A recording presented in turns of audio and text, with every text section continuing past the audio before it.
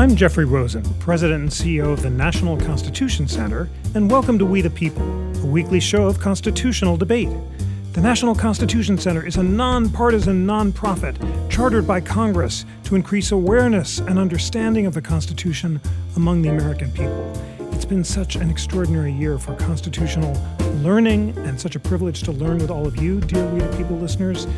And to round up the year, I'm so honored to be joined by two of America's greatest constitutional commentators, friends of the podcast, who will discuss with me the constitutional highlights of the year and help us distill some of the learning that we've done together. Emily Bazelon is a staff writer at the New York Times Magazine and Truman Capote Fellow for Creative Writing and Law at Yale Law School. She is co-host of Slate's weekly podcast, Political Gabfest. Emily, thank you so much for joining. My pleasure. Thanks for having me. And Josh Blackman is professor of law at the South Texas College of Law in Houston and an adjunct scholar at the Cato Institute. He is founder and president of the Harlan Institute and blogs at joshblackman.com. Josh, it is wonderful to have you back. Good to be back, Jeff. Let us jump right in with the Affordable Care Act. Recently, a federal judge in Texas ruled that the entire Affordable Care Act is unconstitutional. And Josh, you have written extensively about the case. Explain to us on what grounds Judge O'Connor ruled that the mandate in the Affordable Care Act could no longer be defended as a tax, why he thought that that provision was not severable, in other words, that it couldn't be cut out of the law while saving the rest of it, why he thought that there was standing to bring the objection, and whether or not you think his decision was correct. Well, Jeff, thanks for having me again. I've been writing at Obamacare now for nearly 8 years, and at times I feel like it's Groundhog Day, the movie, where the same script keeps repeating in slightly different contexts. So this most recent case picks up where the 2012 Obamacare decision left off. As I'm sure your listeners know, the Obama administration defended the Affordable Care Act. They said that this law, if it can't be upheld as a regulation in interstate commerce, the court should treat the individual mandate to buy insurance as merely a tax on going uninsured. In other words, there is no mandate.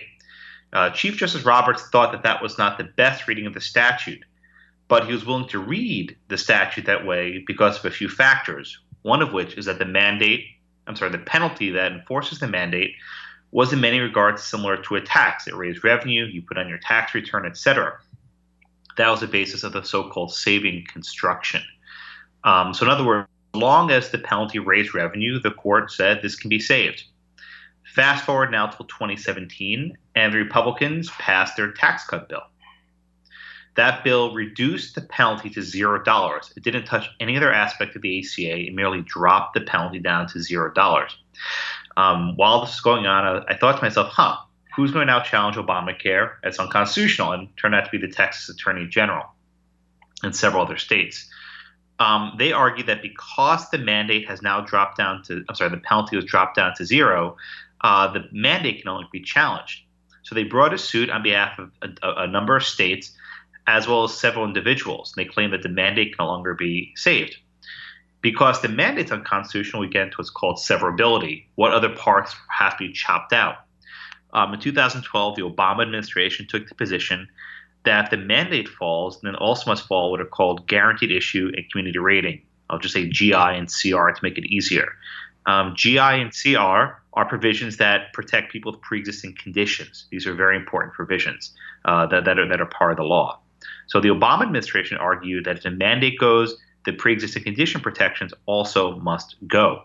Okay, so now Attorney General Sessions said, I have the same position, that the mandate goes, you must also set aside the GI and CR. Okay, that's the setup. Texas brought this lawsuit, and last week, Judge Reed O'Connor in the Northern District of Texas issued a partial decision. It's not a final decision, but it's a partial decision that the mandate is no longer constitutional. He agreed with Sessions the guaranteed issue and community rating provisions must go, but then he went a step further and said that the entire ACA must be set aside. And he relied heavily on the joint dissent from NFIB by Justice Scalia, Kennedy, Thomas, Alito, who argued that the mandate goes, the entire law goes. So this decision, although preliminary, found that the entire Obamacare law had to go. Now, Jeff, you asked me at standing. Standing is always the question, right? People can't just go to court because they're unhappy. They need to have what's called an injury for purposes of Article 3 of the Constitution. Judge O'Connor didn't consider the injury to the states. It wasn't part of his opinion. He focused entirely on the injury of the individual plaintiffs. And the plaintiffs argue that they are now subject to a legal mandate and they do not want to have to be bound by that mandate. And on that basis, Judge O'Connor found standing.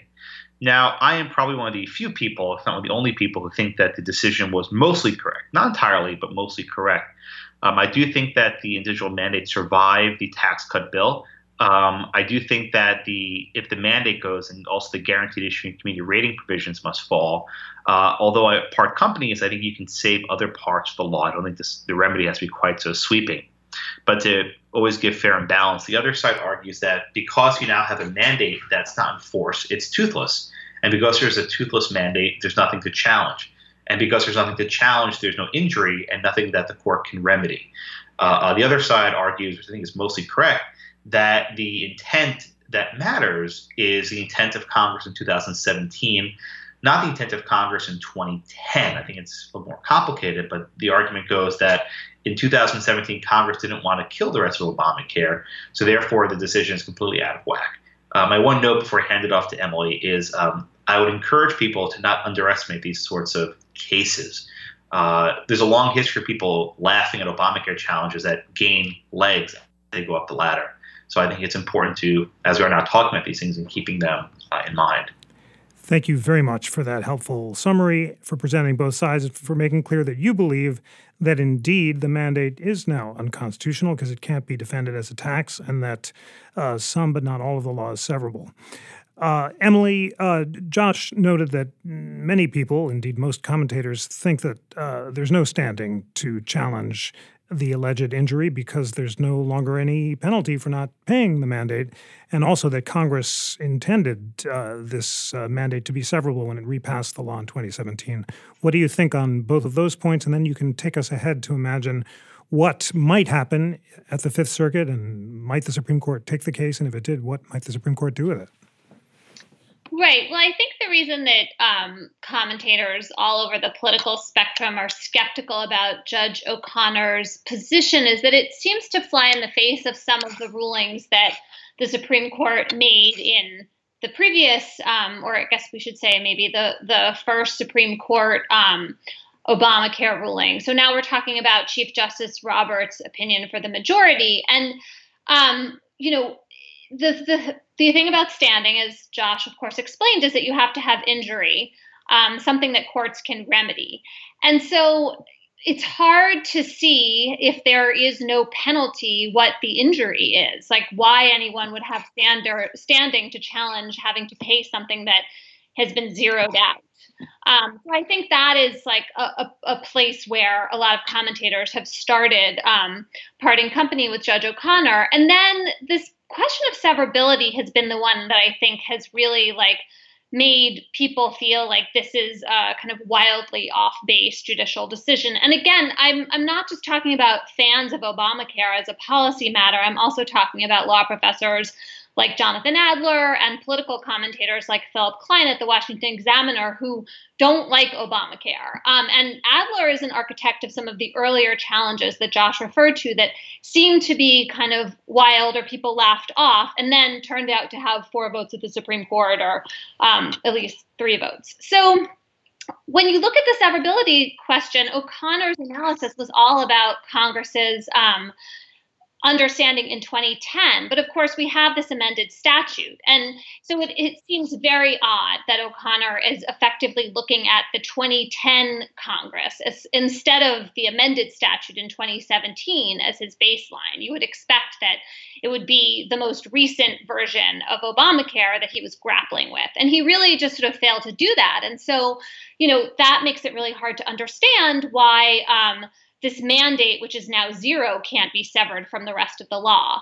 And I guess the final thing I'll say here is I feel like there's this weird irony in this, which is that it was sort of conservative and liberal conventional wonk wisdom that the individual mandate was really crucial to Obamacare functioning, right? This was supposed to be the thing that forced people to sign up for health insurance and pay for it and was going to keep the healthcare exchanges on track.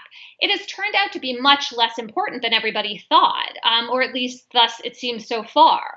And so we have this funny kind of switch here where challengers who previously were railing against the individual mandate, now it's zero, but like somehow it's the keystone of the law, at least in the view of Judge O'Connor and the plaintiffs here, all these states' attorney general, and then the Justice Department itself.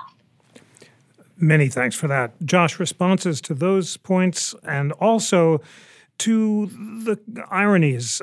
Conservatives have been among the most passionate opponents of standing for symbolic injuries. There are a series of environmental cases that law students learned from the 70s where the court says, no, you can't object to environmental injuries just because you don't like it in theory. You have to have a practical effect on yourself.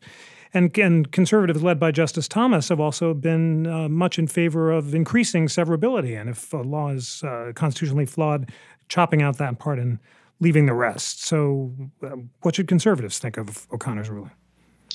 Well, let me answer the question in a few parts. First, Chief Justice Roberts' opinion, I think it's being widely misread. The challengers in NFIB versus Sebelius were challenging the mandate and not the penalty. And they argued strenuously that it was the mandate that was unconstitutional standing by itself. These were separate provisions. The Supreme Court was only willing to consider the penalty as part of the situation because of the saving construction. So I think what the position I'm advocating follows from a careful reading of Chief Justice Roberts' opinion. I think most of the people who are arguing to the contrary are simply assuming that Roberts thought that the mandate and the penalty were one. Roberts only got there because of the saving instruction.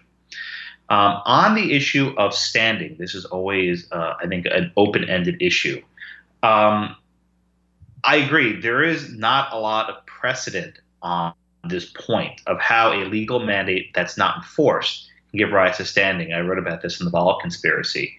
I think likewise, there aren't many federal laws that command you to do something, and if you disobey, they don't do anything about it. It's somewhat of a strange provision, but that's the sort of strange provision we have from the Affordable Care Act, where this legal obligation was imposed, and the Obama administration said, we have this obligation, but if you don't comply, nothing happens to you. So I think it's a fairly strange statute the way it was crafted, and it goes back to the history of the ACA.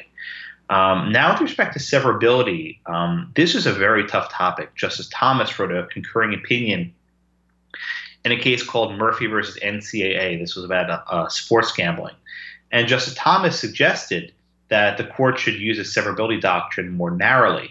Specifically, the court would only be able to declare unconstitutional portions of a statute that the plaintiffs would have standing to challenge.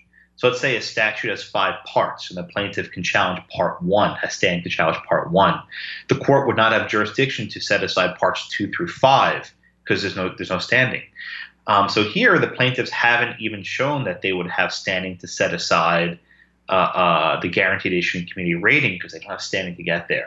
I think this issue will percolate above. I can see in the end, and this would not be bad from my perspective, where the Supreme Court finds that they declare the mandate unconstitutional and nothing else and stops there.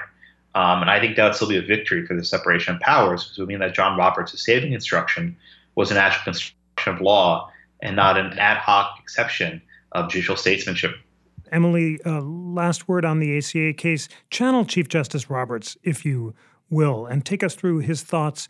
Would he likely believe that the mandate which he upheld as a tax is now an unconstitutional exceeding of Congress's commerce power now that the penalty has been removed or not? And then what does he do about avoiding entangling the Supreme Court in this political morass? Does he find no standing? Does he sever? How does he try to persuade his other justices? And most importantly, how does he preserve something he's very concerned about, which is the institutional legitimacy of the Supreme Court? I mean, to me, it's very challenging to see why eliminating the tax makes the mandate unconstitutional. It would seem to work in the other way, right? Like if the problem is that this is a penalty, then removing it would not accomplish what the plaintiffs want. I mean, I suppose the idea here is that if it's zeroed out, then it's not a tax anymore. And so that, Roberts' opinion depends on Congress's powers to tax. But it just feels to me like this is the kind of legalistic debate that is not at all going to be satisfying to the public if Chief Justice Roberts, in the very unlikely event, in my view, that he were to be seen as switching sides here, it's going to seem like a real head scratcher, politically speaking. Wait a second. When Obamacare seemed more vulnerable, when it was less popular, also, you were willing to uphold it. But now this individual mandate, like the bad part that people objected to, is gone, but suddenly it's unconstitutional. I think that is going to be a tough row to hoe. And the distinction between a penalty and a mandate just seems like more semantic than real, in a way that I think would probably give Chief Justice Roberts pause. And saying that, I don't mean to suggest that I think he's cynically just thinking about this in political terms. But you're right, of course, Jeff. He cares a great deal about the institutional legitimacy of the Supreme Court. And it would seem like a strange choice to squander it and going in a direction that has really attracted scorn across the ideological spectrum among legal observers in favor of striking down a law that has garnered much more public support in the time that it's been on the books. It just seems like a total no-win for him. I cannot imagine why he would want to go out on that limb. Thank you so much for that to both of you and for a thoughtful airing of the Affordable Care Act case. Let us turn now to the Emoluments Clause lawsuits. And dear We the People listeners, please read both the Foreign Emoluments Clause, Article 1, Section 9, and the Domestic Emoluments Clause, Article 2, Section 1. There are two Emoluments Clause lawsuits working through the courts, one filed by the state attorneys general of D.C. and Maryland, and the other by Democrats in Congress. The state AG's lawsuits was filed in June 2017 and alleges that the president has violated both the foreign and domestic emoluments clauses. And the Congressional Democrats lawsuit was filed in late September 2018. And U.S. District Judge Emmett Sullivan has said lawmakers do have standing to sue the president. They allege he violated the Foreign Emoluments Clause as his hotels and other establishments around the world profit from spending and favors by foreign governments, including the Saudi government. Josh, lots to say here once again in the Professor Kingsfield spirit. Give us the broad, most salient facts of both cases. What are the allegations? And then you've written a really long and interesting explainer at Reason. Who was right about the Emoluments Clause lawsuits? You wrote it with Seth Barrett Tillman, who co-wrote the Emoluments Clause explainer on the Interactive Constitution with Zephyr Teachout. And you argue there that the President Washington's land purchases are precedents suggesting that President Trump has not violated the Emoluments Clauses. So help us understand what we should be looking for in these lawsuits. Well, thanks, Jeff. And for disclosure, I filed several amicus briefs on behalf of Professor Seth Barrett Tillman throughout the course of this litigation. Almost immediately after President Trump took the oath of office, he was sued in different courts by groups alleging violations of the Foreign and Domestic Emoluments Clauses. The Foreign Emoluments Clause prohibits certain officials from receiving what are called emoluments from foreign nations. So, of course, the question is, who does it apply to and what is an emolument? The other clause, the Domestic Emolument Clause, applies only to the president and says he can't receive additional emoluments, whatever that is, from states. Now, this litigation has been proceeding pretty slowly, actually. It's been almost 2 years and we're still not at any sort of final decision from a district court. One litigation was brought in the Southern District of New York by a number of businesses who claimed that they were injured by President Trump's they were injured because President Trump's businesses had unlawfully competed. That is, they were getting an advantage because foreign dignitaries wanted to stay at his hotels rather than their properties. The Southern District of New York threw the case out. Another case was brought in the District Court of Maryland by the Maryland and D.C. Attorneys General, and they argued that properties they own, hotels in Maryland and in D.C., were again being injured by Trump businesses. The judge in that case allowed the case to go forward. The third case was brought by, I think, almost 200 members of Congress in the House and Senate, all Democratic. And they argue that they were injured because President Trump failed to submit any foreign gifts he received for approval before taking them. The judge in that case also held that they were standing to go forward. We have some late-breaking news this week that DOJ finally filed what's called a mandamus petition to the Fourth Circuit, where they asked the Court of Appeals in Richmond, Virginia, to put on hold any discovery in the Maryland case. So these cases are proceeding pretty slowly. I thought they would be up to the Court of Appeals by now, but we're just getting there for the first instance in the Fourth Circuit. Now, again, there's a couple big legal issues, right? What is an emolument? There's a broad and a narrow definition. The broader definition is basically anything of value. So if the president receives any gift from a state or otherwise, he is then violating the Domestic Emoluments Clause. We argue in our brief, that's me and Professor Seth Barrett-Tillman in Ireland, that the definition is more narrow. It refers to payments made in relation to some sort of employee or some sort of relationship. So far, the judge in Maryland rejected our reading. We think our reading is buttressed by the practices of Presidents Washington, President Jefferson, and other early presidents in our founding. But Judge Mazzitti addressed our evidence and he rejected it. I think there's a lot to be lacking in his evidence. He missed some stuff we wrote about, but I won't argue that on the podcast. The other issue is one of who does a clause apply to? Now, suddenly it's very important whether the Foreign Emoluments Clause applies to the president. But Professor Seth Barrett-Tillman has taken a position for more than a decade, I think, that the language in the clause, those who hold office under the United States, does not apply to the president. And we think, again, this is supported by practices of Washington, Jefferson, and other early presidents. It's supported by British parliamentary practice. It's supported by documents from Alexander Hamilton and others. I suppose, like with the Obamacare case, I'm somewhat on a limb here where people don't agree with me, but I'm used to it. I think we have a lot of good evidence on our side. And the third question with the Emoluments Clause is who has standing. So the judge in Maryland found that the states have standing to challenge it because their businesses are affected. The judge in D.C. found that members of Congress have standing to challenge it.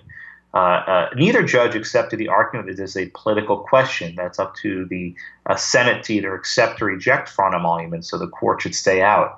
I think this issue may actually reach the Supreme Court in a fairly hasty manner in the event that the Fourth Circuit doesn't put discovery on hold.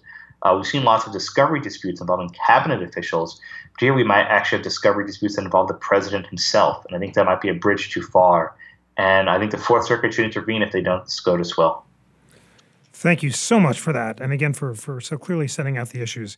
Emily, tell our listeners how the Supreme Court might approach these lawsuits and maybe begin with this question of whether or not the clause applies to the president. On our joint explainer, Zephyr Teachout and Seth Barrett-Tillman acknowledge that most recent presidents have assumed that the Emoluments Clause applies to them. President Obama's Office of Legal Counsel assumed as such when he accepted the Nobel Peace Prize, but said that that wasn't an emolument.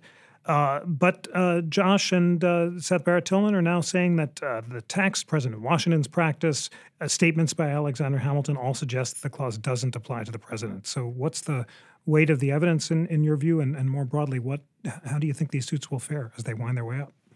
Well, I think it's important to take a moment to think about what the framers were up to when they put this clause into the Constitution. And I would argue that their concern was protecting against corruption, especially corruption from foreign governments and foreign agents. And so what you've seen historically are presidents being eager to get far, far away from violating the Emoluments Clause, right? I mean, one of the reasons this is a fairly novel area of law is that modern day and even 19th century presidents, for the most part, were trying really hard to make sure there was no appearance of corruption, no whiff of accepting large gifts or benefits from foreigners. And so, you invoke the precedent from Obama's Nobel Peace Prize. What you're seeing there is Obama being really clear. I assume this applies to me, and I want to show that I'm not getting anywhere near violating this clause. And I think one reason we haven't needed a whole lot of legal rulings on this issue is that it would seem to be politically expedient and important for presidents to show that they're not corrupt, that they're not being influenced. And I think this is a norm that President Trump has really eroded or just outright broken. And so what we're seeing are these local businesses and also members of Congress concerned about the profits his hotels are making. And we have lots of reports of foreigners choosing to stay in the Trump hotels because they think they're currying favor, paying very high rates because of that. That would seem to be exactly the kind of corruption that the framers would have been concerned about. And so I think this very narrow reading of the emoluments clause that Josh is advocating for, and which he correctly says is the kind of minority position, isn't such a good idea, just from the point of view of protecting the country against a president who is willing to dabble in something that looks like corruption. And I think that's why you're seeing from these district court judges a sense that these lawsuits need to proceed. The Trump Organization has said that they're going to donate the proceeds, any profits that they make, but there's no transparency into that process. We have no idea how they're doing that, if they are at all. And so I think, again, we just have this problem of influence that may be being exercised in a way that could affect Trump's decisions, and we just don't really know what's happening. And to state the obvious, Trump could have prevented all of this by, setting up a blind trust, truly divesting himself from his own businesses, but he's chosen not to do that.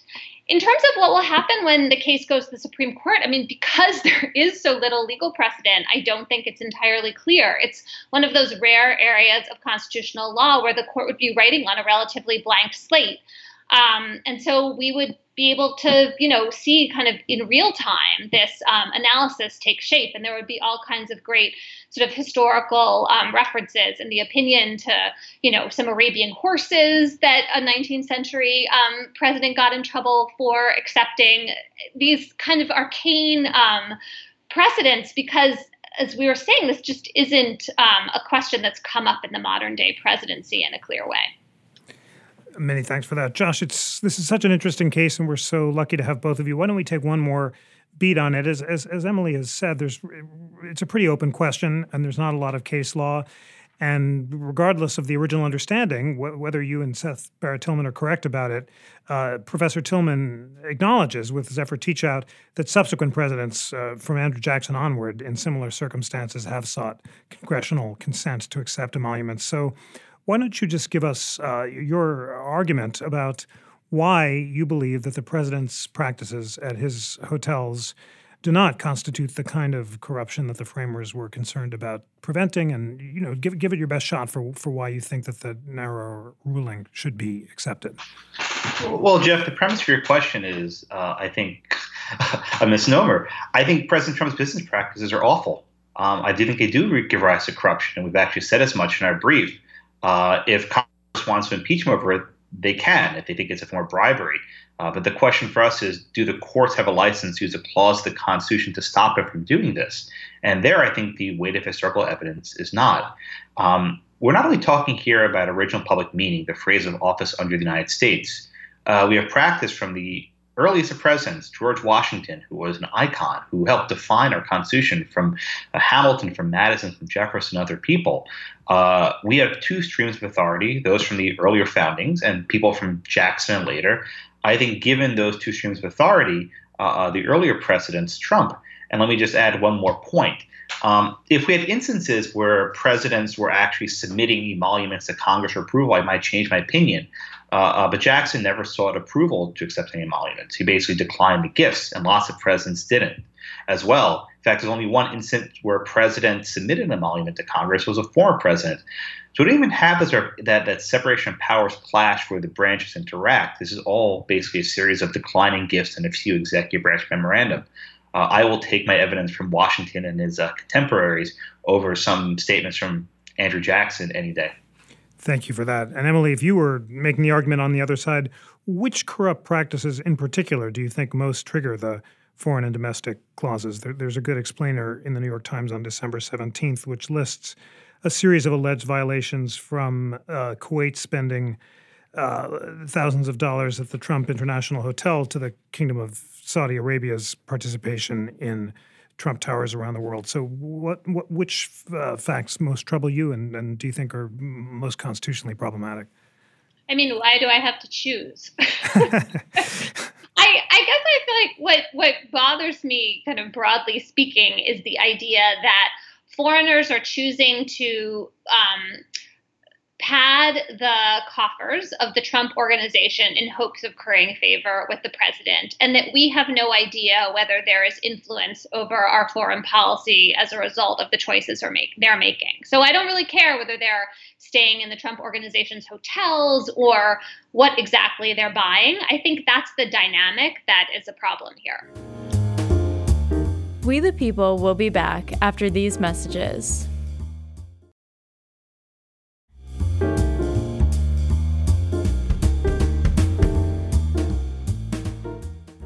We turn now to the census, and in November, a trial began in Lower Manhattan charging Commerce Secretary Wilbur Ross, who is the head of the Census Bureau, with fatally undermining the accuracy of the 2020 count by inserting an 11th question into the census. Is this person a citizen of the United States? There is a constitutional mandate of an actual enumeration every 10 years. And there is a constitutional challenge to the Secretary's decision to include this question. Josh, can you explain for us what the facts of this case are and what the nature of the constitutional challenge is? Well, thanks, Jeff. So for a number of years, the Commerce Department has been operating the census. And at times, they've asked certain sections of the respondents whether they are a citizen. But this has never been asked of all citizens for some time. The Trump administration moved to add a single question, are you a U.S. citizen? The reason why the government said they did this, at least in court, is that it's necessary to help comply with the Voting Rights Act. That is, the government needs to know who's a citizen and who's not to help administer various voting laws. A number of states have challenged the legality of this decision. They argue that the true intent is to actually deter immigrants who are not citizens from filling out the census. And doing so would actually decrease the representation of mostly urban areas that have high immigrant populations. Now, were this a routine and mundane administrative law challenge, it probably wouldn't go anywhere. But the plaintiffs and the states advanced evidence that people in the White House, I think Steve Bannon and others, may have been nudging, if I may, the executive branch to include this citizenship question. And a district court actually found that the motivation given about the Voting Rights Act was not the true motivation. That was merely what's called a pretext. It's basically a cover or a smokescreen. And therefore, the case can go forward. The reason why the census case got very hot is that the plaintiffs, the states, wanted to put under oath for depositions high-ranking people in the government. This included basically senior officials in the Census Department, as well as the Secretary of Commerce, Ross. And this process triggered a never-ending volley with the Supreme Court, where the U.S. Solicitor General, the top lawyer in the U.S. government, filed petition after petition with the Supreme Court asking him to stop the discovery. And when all was said and done, the court allowed the deposition of the high-ranking census official to go forward, but the court blocked the deposition of the Commerce Secretary. And then the court did something strange where they actually granted certiorari, granted review before the case was decided. So the judge in New York hasn't issued his decision yet. It's basically waiting. And the Supreme Court put the case in the docket for the spring. So in a weird place where we're actually having a SCOTUS argument before the trial court even made a decision on this discovery matter, which is all very unorthodox. But I would also add it's unorthodox to issue a deposition of a senior cabinet official. Usually they can get a lower-level subordinate. But here the states say we need the top gun, right, the head cheese, to figure out if this intent was accurate about depriving aliens of the rights under the census. So this is a very unorthodox case, but most cases we're talking about this year seem to be quite unorthodox. Thank you very much for that. Emily, you wrote an absolutely superb piece in the New York Times on November 28th in Donald Trump's Census Who Counts? We the People listeners, I urge you to read it because it's both a great history of the inclusion of citizenship or not on the census, as well as a discussion of the legal merits of this case. But distill for us some of that wisdom, Emily, if you will, and tell us both what the debate is about whether or not external evidence of alleged bias should be. In the travel ban case, the Supreme Court said the president's tweets didn't count, and we should evaluate an action on its face. Here, there are some emails that were released between Ross and Steve Bannon that challengers argue show an illicit motive. So how is the Supreme Court evaluating whether or not we should look to the tweets and emails? And then more broadly, how does this case fit into the history of citizenship in the census? Well, thank you for plugging my piece. I appreciate that, especially because I didn't really know very much at all about the census before I started working on this piece, and I am now passionately devoted to the proposition that it is a pillar of American democracy, and we take it for granted at our peril. And I say that because, we have had an actual enumeration, an actual counting of the people in the United States since 1790. We do it every 10 years, and is the basis for allocating all of the federal tax money that that the government collects. And then it also is the basis for apportionment for how we decide how to allocate political representation in the House of Representatives and also in most state legislatures. So it's just really important and really easy to take for granted at the same time. This lawsuit, as Josh was saying, it is unorthodox. And I would argue that it's unorthodox in ways that show how the Trump administration is kind of pushing the courts into these uneasy positions. One example of that are these multiple petitions the Justice Department has filed to try to stay and just kind of prevent the litigation from going forward. Or at this point, the kind of latest few rounds were just about preventing a district court ruling before the Supreme Court hears one part of the case involving the evidentiary record in February. And also this goes back to the emoluments clause. We were talking about this writ of mandamus, this kind of extraordinary relief that the Justice Department is asking to prevent the plaintiffs in the emoluments cases from learning anything about the Trump organization's profits. And again, we just see the Justice Department going to extraordinary lengths procedurally as well as substantively to kind of try to stop these lawsuits from playing out as they normally would. So here, the reason that Judge Furman, the district court judge, ordered these depositions of the former chief of the Civil Rights Division in the Justice Department, John Gore, and Wilbur Ross, the Commerce Secretary, is that the intent, the reason that Wilbur Ross gave for adding the citizenship question is at the heart of the lawsuit. There's both a claim under the Administrative Procedures Act, and the standard there as well was the government's action arbitrary and capricious. And usually it's easy for the government to get across this bar, right? Because the government has some rationale for what it's doing that just makes sense in kind of basic way. You can agree or disagree, but they have a bunch of reasons, they give them, it checks out. In this case, what Wilbur Ross testified to Congress last March was that he went ahead with the citizenship question solely because the Justice Department initiated a request for the purposes of enforcing the Voting Rights Act. And all of that has just unraveled in the course of this litigation. It turned out that Ross was repeatedly bugging the Justice Department to make this request. Ross did that after meeting with Steve Bannon while he was consulting with Chris Kobach, who was the Secretary of State in Kansas at the time, someone who has been very instrumental in kind of promoting the myth that voter fraud is widespread. And so we have this sort of opposite dynamic here in terms of Ross actually initiating the request. And then the idea that this data was necessary to enforce the Voting Rights Act, that was hard to swallow from the start. In 53 years, the Justice Department had never made a request for this kind of data from the Census Bureau, and the government couldn't identify a single voting rights case that it needed the data for. But the real problem is that when John Gore gave a deposition, he was asked, is this data necessary to enforce the Voting Rights Act? And he said no. So when the Supreme Court blocked Ross's deposition, he made it impossible to understand what exactly Wilbur Ross was thinking.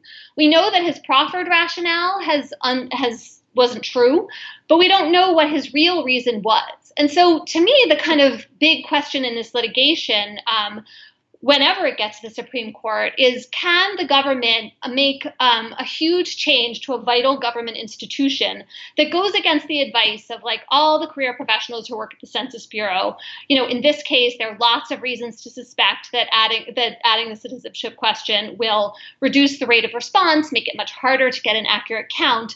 Can the government do all of that damage without ever giving a legitimate reason that holds up in court to explain why?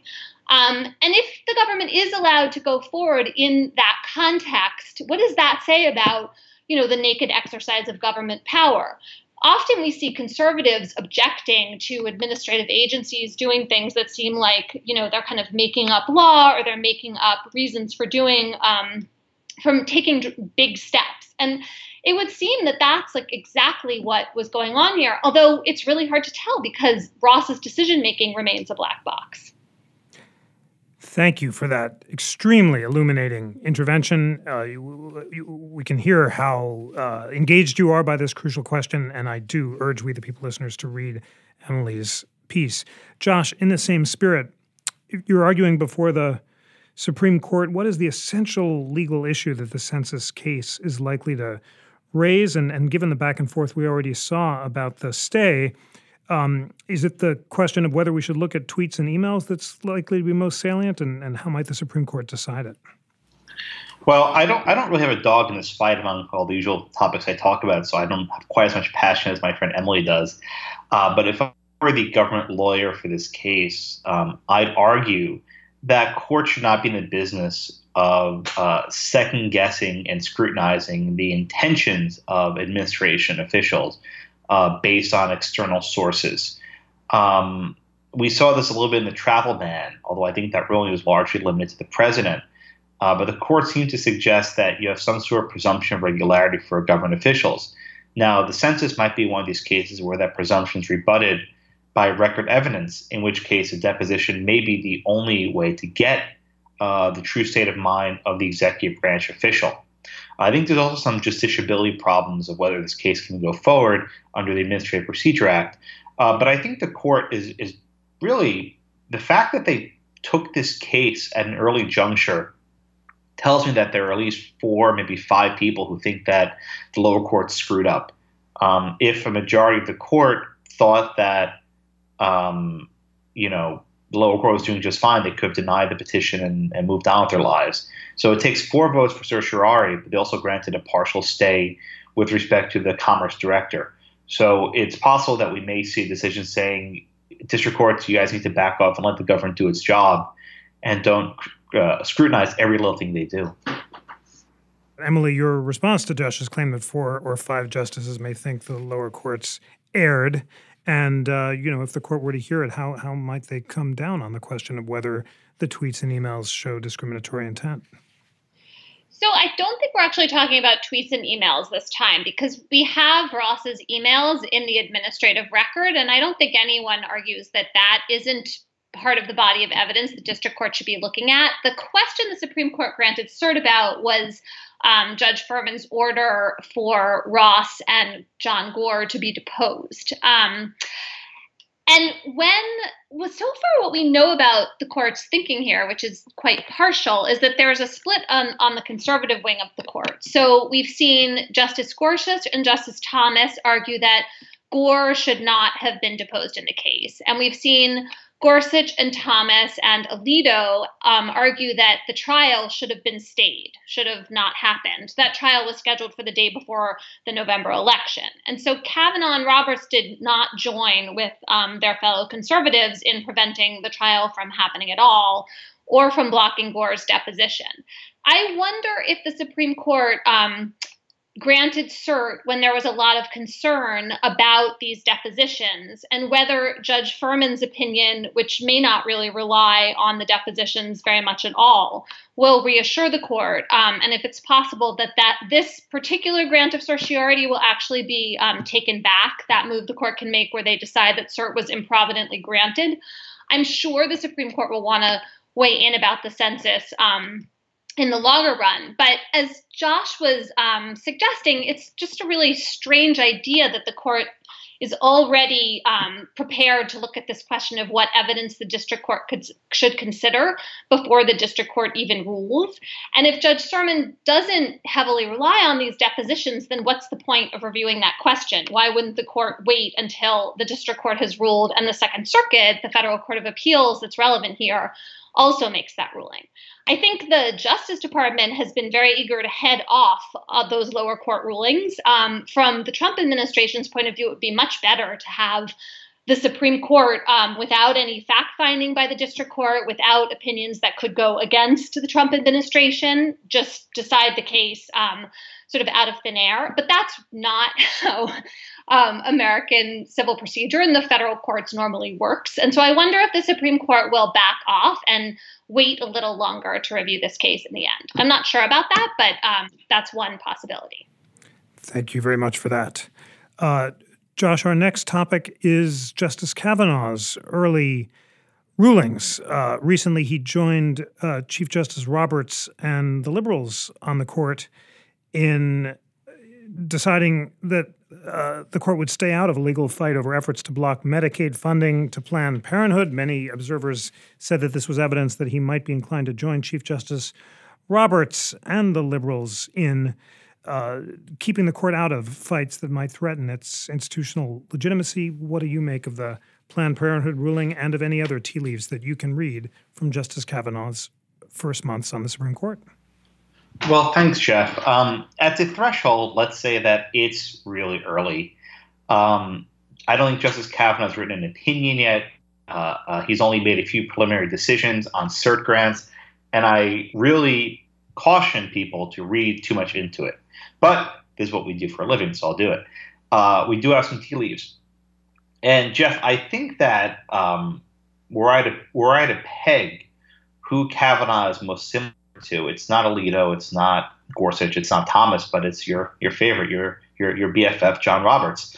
And I think that Justice Kavanaugh may have a similar streak of institutionalism, if I can say it, to the Supreme Court and why it's important to think about its legacy, as does Chief Justice Roberts. During his confirmation hearing before the other stuff started, he was very consistent on discussing about stare decisis. And in fact, in a recent case, he said that stare decisis is part of the original meaning of the Constitution. I can argue about that, what exactly that means. But I think he has a strong reticence, which is why the Democrats' opposition to Kavanaugh before the other stuff arose always struck me as bizarre. He was the most moderate member and the least dangerous person on the Trump list by far in terms of what the progressives care about.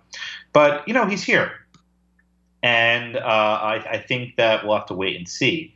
The significance of the Planned Parenthood decision you referenced is that Thomas, Alito, and Gorsuch were willing to call out their new colleague and say, hey, Brett, you're confirmed now. Get on with the program. If that could have been handled internally, they could have granted cert. They only needed one more vote for certiorari. But by putting their names in that, 3 names, it was publicly signaling that they are not happy with their new colleague. And like it or not, stuck with him for many, many years to come. Thank you for that. Emily, your thoughts on Justice Kavanaugh's joining of Chief Justice Roberts in the Planned Parenthood case, whether he's more likely to be like the chief or not, and on his early months on the Supreme Court? I agree with Josh that it's too soon to tell. I would not call him a moderate based on his past record in any way, shape, or form. And I think that it's an interesting question whether the, more kind of extreme right-wing rhetoric and positions that we've seen Alito and Thomas, and to some extent Gorsuch, take are worse for progressives, or whether the kind of more reasonable seeming rhetoric that Chief Justice Roberts has deployed is worse for progressive causes. I just don't think we know the answer to that yet, but I think we're going to find out, because now we have these 5 solid Supreme Court conservative votes. And so we may have a long period of watching exactly these tensions play out, and these questions of whether you're better off mounting a kind of nice sounding stealth attack on causes that progressives care about. And I'm thinking now of Chief Justice Roberts' opinion in the Shelby County Voting Rights Act case, or whether, someone like Thomas or Alito, Alito in the opinion this last term overturning really important precedents that protected unions, for example, whether that's, quote, worse for progressives. It sort of depends on this question of institutional legitimacy. Over the last 50 years, progressives have cared a lot about the Supreme Court's legitimacy and about the idea that the court is a bulwark that protects the rights of vulnerable minorities. And it's been conservatives who've been much more critical of the court because of abortion, but on other fronts too. And now I think we're seeing a potential kind of shift going on, where progressives may be much more skeptical of the court's role going forward, especially if the court becomes seriously out of step with Americans' political preferences. And that is a real possibility because we're looking at this deeply conservative court that will be entrenched long after President Trump is out of office, versus a country that demographically looks like it is moving in a more progressive direction. And so as that gap grows, it will be interesting to see how the politics about the court shifts. Thank you so much for that. Our last topic is the Mueller investigation and the Constitution. Wired magazine on December 17th published a complete guide to all 17 known Trump and Russia investigations, which is a good explainer for listeners who want to disaggregate the various investigations. But my question to you, Josh and Emily, is the constitutional one. Out of all of the twists and turns that may come out of the Mueller investigation over the coming year, what constitutional issue do you think is likely to be most salient? I'll start. I'll try to disaggregate the explainer. I like those buzzwords. The Mueller investigation is multifaceted. There are many aspects to think about. So far as we know, all of Mueller's prosecutions and investigations have concerned people who are not named Donald Trump, or at least Donald Trump Sr. There might be other people being subpoenaed we don't know about. There are a number of challenges to Mueller's authority, arguing that he is either a principal officer or alternatively he's an inferior officer who's exercising too much power. And so far, the courts have rejected those arguments. I think Mueller is probably appointed correctly, but there might be some wrinkle in the fact that his positions have a limited duration. And last year in the Lucia case, the court said that a person who has an office that's of limited duration, that doesn't extend beyond a given project, is not an officer at all. It's merely an employee of the United States. And employees of the United States, per Buckley, can't exercise such power. Actually, Seth Barrett-Tillman and I, we wrote a thing on Lawfare about this. So I think there's an actual problem with Mueller not being an officer at all. But the courts haven't bitten on that yet. We'll see what happens when it goes upstairs. The big question will happen is what happens if Mueller tries to subpoena Trump, not indict him, but subpoena the president to sit for an interview. So far, that hasn't happened. I don't know that he could do that without the permission of DOJ, but you don't really know what the supervision's like there. And the president may try and fight the subpoena. Of course, we have the precedent of U.S. versus Nixon. People forget about that case. The subpoena was actually issued in the context of a criminal prosecution where defendants have rights of compulsory process. The evidence was not subpoenaed. The tapes were not subpoenaed as part of an investigation just in Whitewater. So I don't think U.S. v. Nixon goes quite as far as Mueller would need. The other big question about the Mueller investigation, who's his boss? He was appointed by Rod Rosenstein, who was acting as Attorney General. Can the acting AG even make that appointment? Moreover, we now have a new AG, Whitaker, whose appointment himself is a huge constitutional puzzle.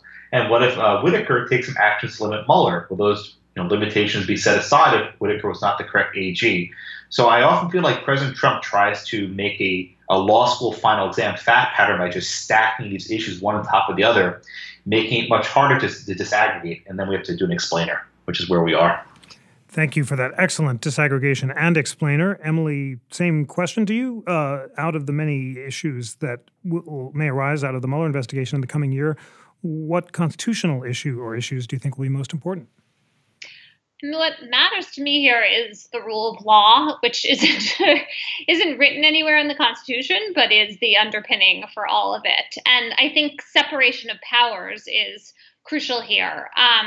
The country needs to have some way to address wrongdoing by the President of the United States apart simply from the next election, because we need to be able to understand what a president who's credibly accused of wrongdoing has actually done.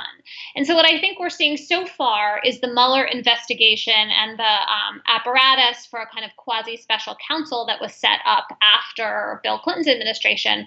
We're seeing that hold up kind of remarkably well, despite Trump's many attacks on it, despite the installation of, Mark Whitaker as acting attorney general, someone who, normally would not be considered for that position based on his qualifications.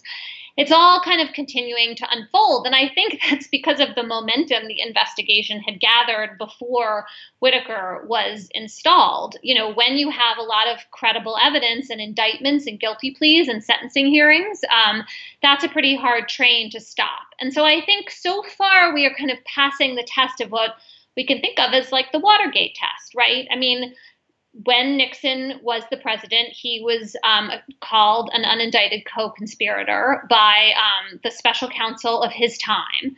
And the country wrestled with that. And eventually his popularity ratings fell, including among fellow Republicans, and he was impeached.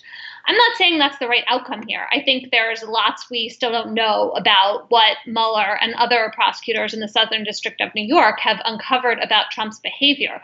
What's important is that we see it through, that we, the public, find out what the FBI and the Justice Department knows, and then that we hold our politicians accountable for assessing whether these are grounds for impeachment or whether this is a reason for the country to choose not to reelect Donald Trump, or whether eventually he could be indicted. I mean, I think because there is an internal Justice Department memorandum that suggests that the president cannot be tried for crimes, it's likely that he will also not be indicted in office. But, there's also starting to be some pushback on that question and wondering whether an indictment but not a trial could be possible. That's a position that Walter Dellinger has taken, that Neil Katyal has been talking about lately.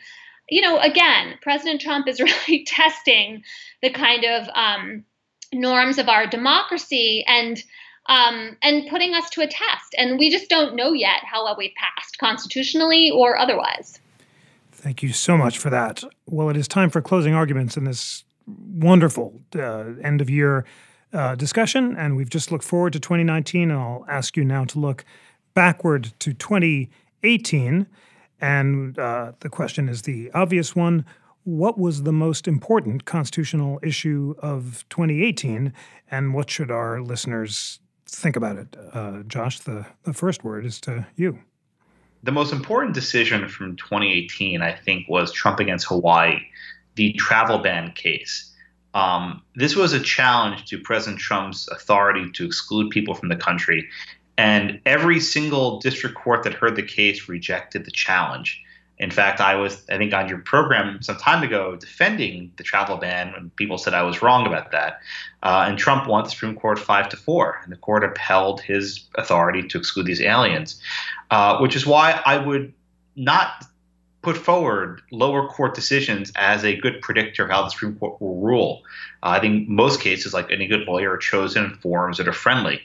The reason why the Judge O'Connor opinion on Obamacare is so shocking is that Texas got to choose its forum, and they picked a forum where they were likely to get a better result.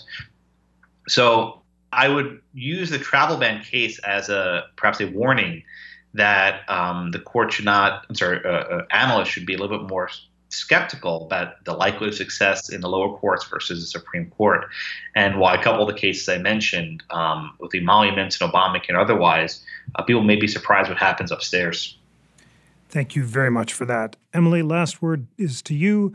What constitutional issue do you think was most important in 2018, and what should we, the people listeners, think about it? I'm continuing to watch with great interest the expansive interpretations of the First Amendment by the Supreme Court. I mean, the First Amendment has emerged as such a crucial issue this year as we think about online speech, disinformation campaigns relating to the election. But it has all these other dimensions. I mean, as our Supreme Court has interpreted it, it's why we have so much undisclosed and just so much money pouring into politics. That sort of much of it is in the wake of the ruling in Citizens United, even if it can't be directly attributed to that ruling. And then this past term, we have this ruling that I mentioned earlier, in the case of known as Janus, in which the conservative members of the Supreme Court made it harder for unions to establish branches in different parts of government. And that also was based on a First Amendment interpretation. And so I think Americans are used to thinking of the First Amendment as this incredibly important pillar of American democracy.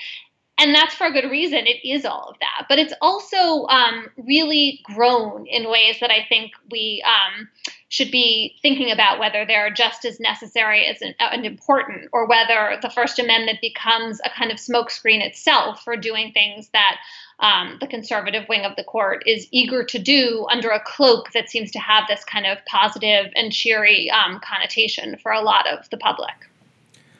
Thank you so much, Josh Blackman and Emily Bazelon, for a deep, illuminating, and meaningful review of the constitutional issues of 2018 and a preview of 2019.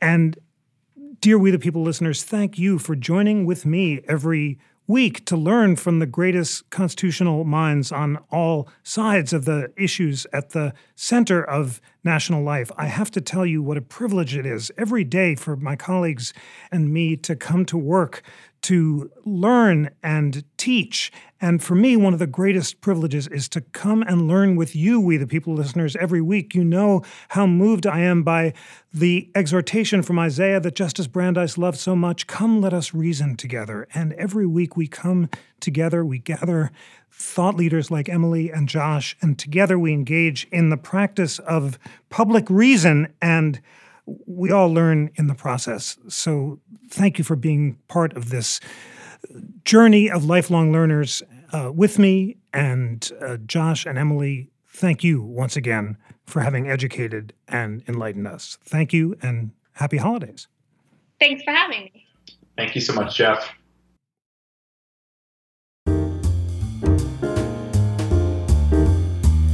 Today's show was engineered by Greg Scheckler and produced by Jackie McDermott, with research and booking by Lana Ulrich and the Constitutional Content Team. And I want to express end-of-year appreciation to Jackie for her great work on the podcast, and to Lana, who heads up the Constitutional Content Team at the National Constitution Center and ensures the rigor and depth and excitement of everything we produce. Thank you, Jackie and Lana. Please, dear We the People listeners, remember to rate, review, and subscribe to We the People on Apple Podcasts or wherever you listen. Recommend the show to your friends and colleagues so they too can join the community of lifelong constitutional learners. And do check out our companion podcast, Live at America's Town Hall. We've been running really great feed from the superb town hall programs we produce here in Philly and around the country. I learn as much from them as from We the People, and I know you will too. So check it out, Live at America's Town Hall. And write and tell me what you think. And always, at the end of year, this is an important end of year appeal. You know, because I tell you every week, that all of the work of the National Constitution Center is possible only because of the engagement, support, and generosity of citizens and listeners and people around the country, around the world, who are committed to the project of constitutional education and debate.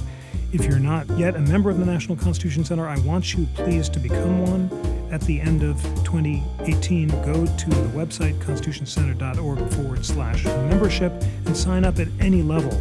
The point is not just your treasure, although that is important. It is your time and commitment and talent and devotion to lifelong learning that will continue to ensure that all the light we spread here at the National Constitution Center will continue in 2019 and far beyond.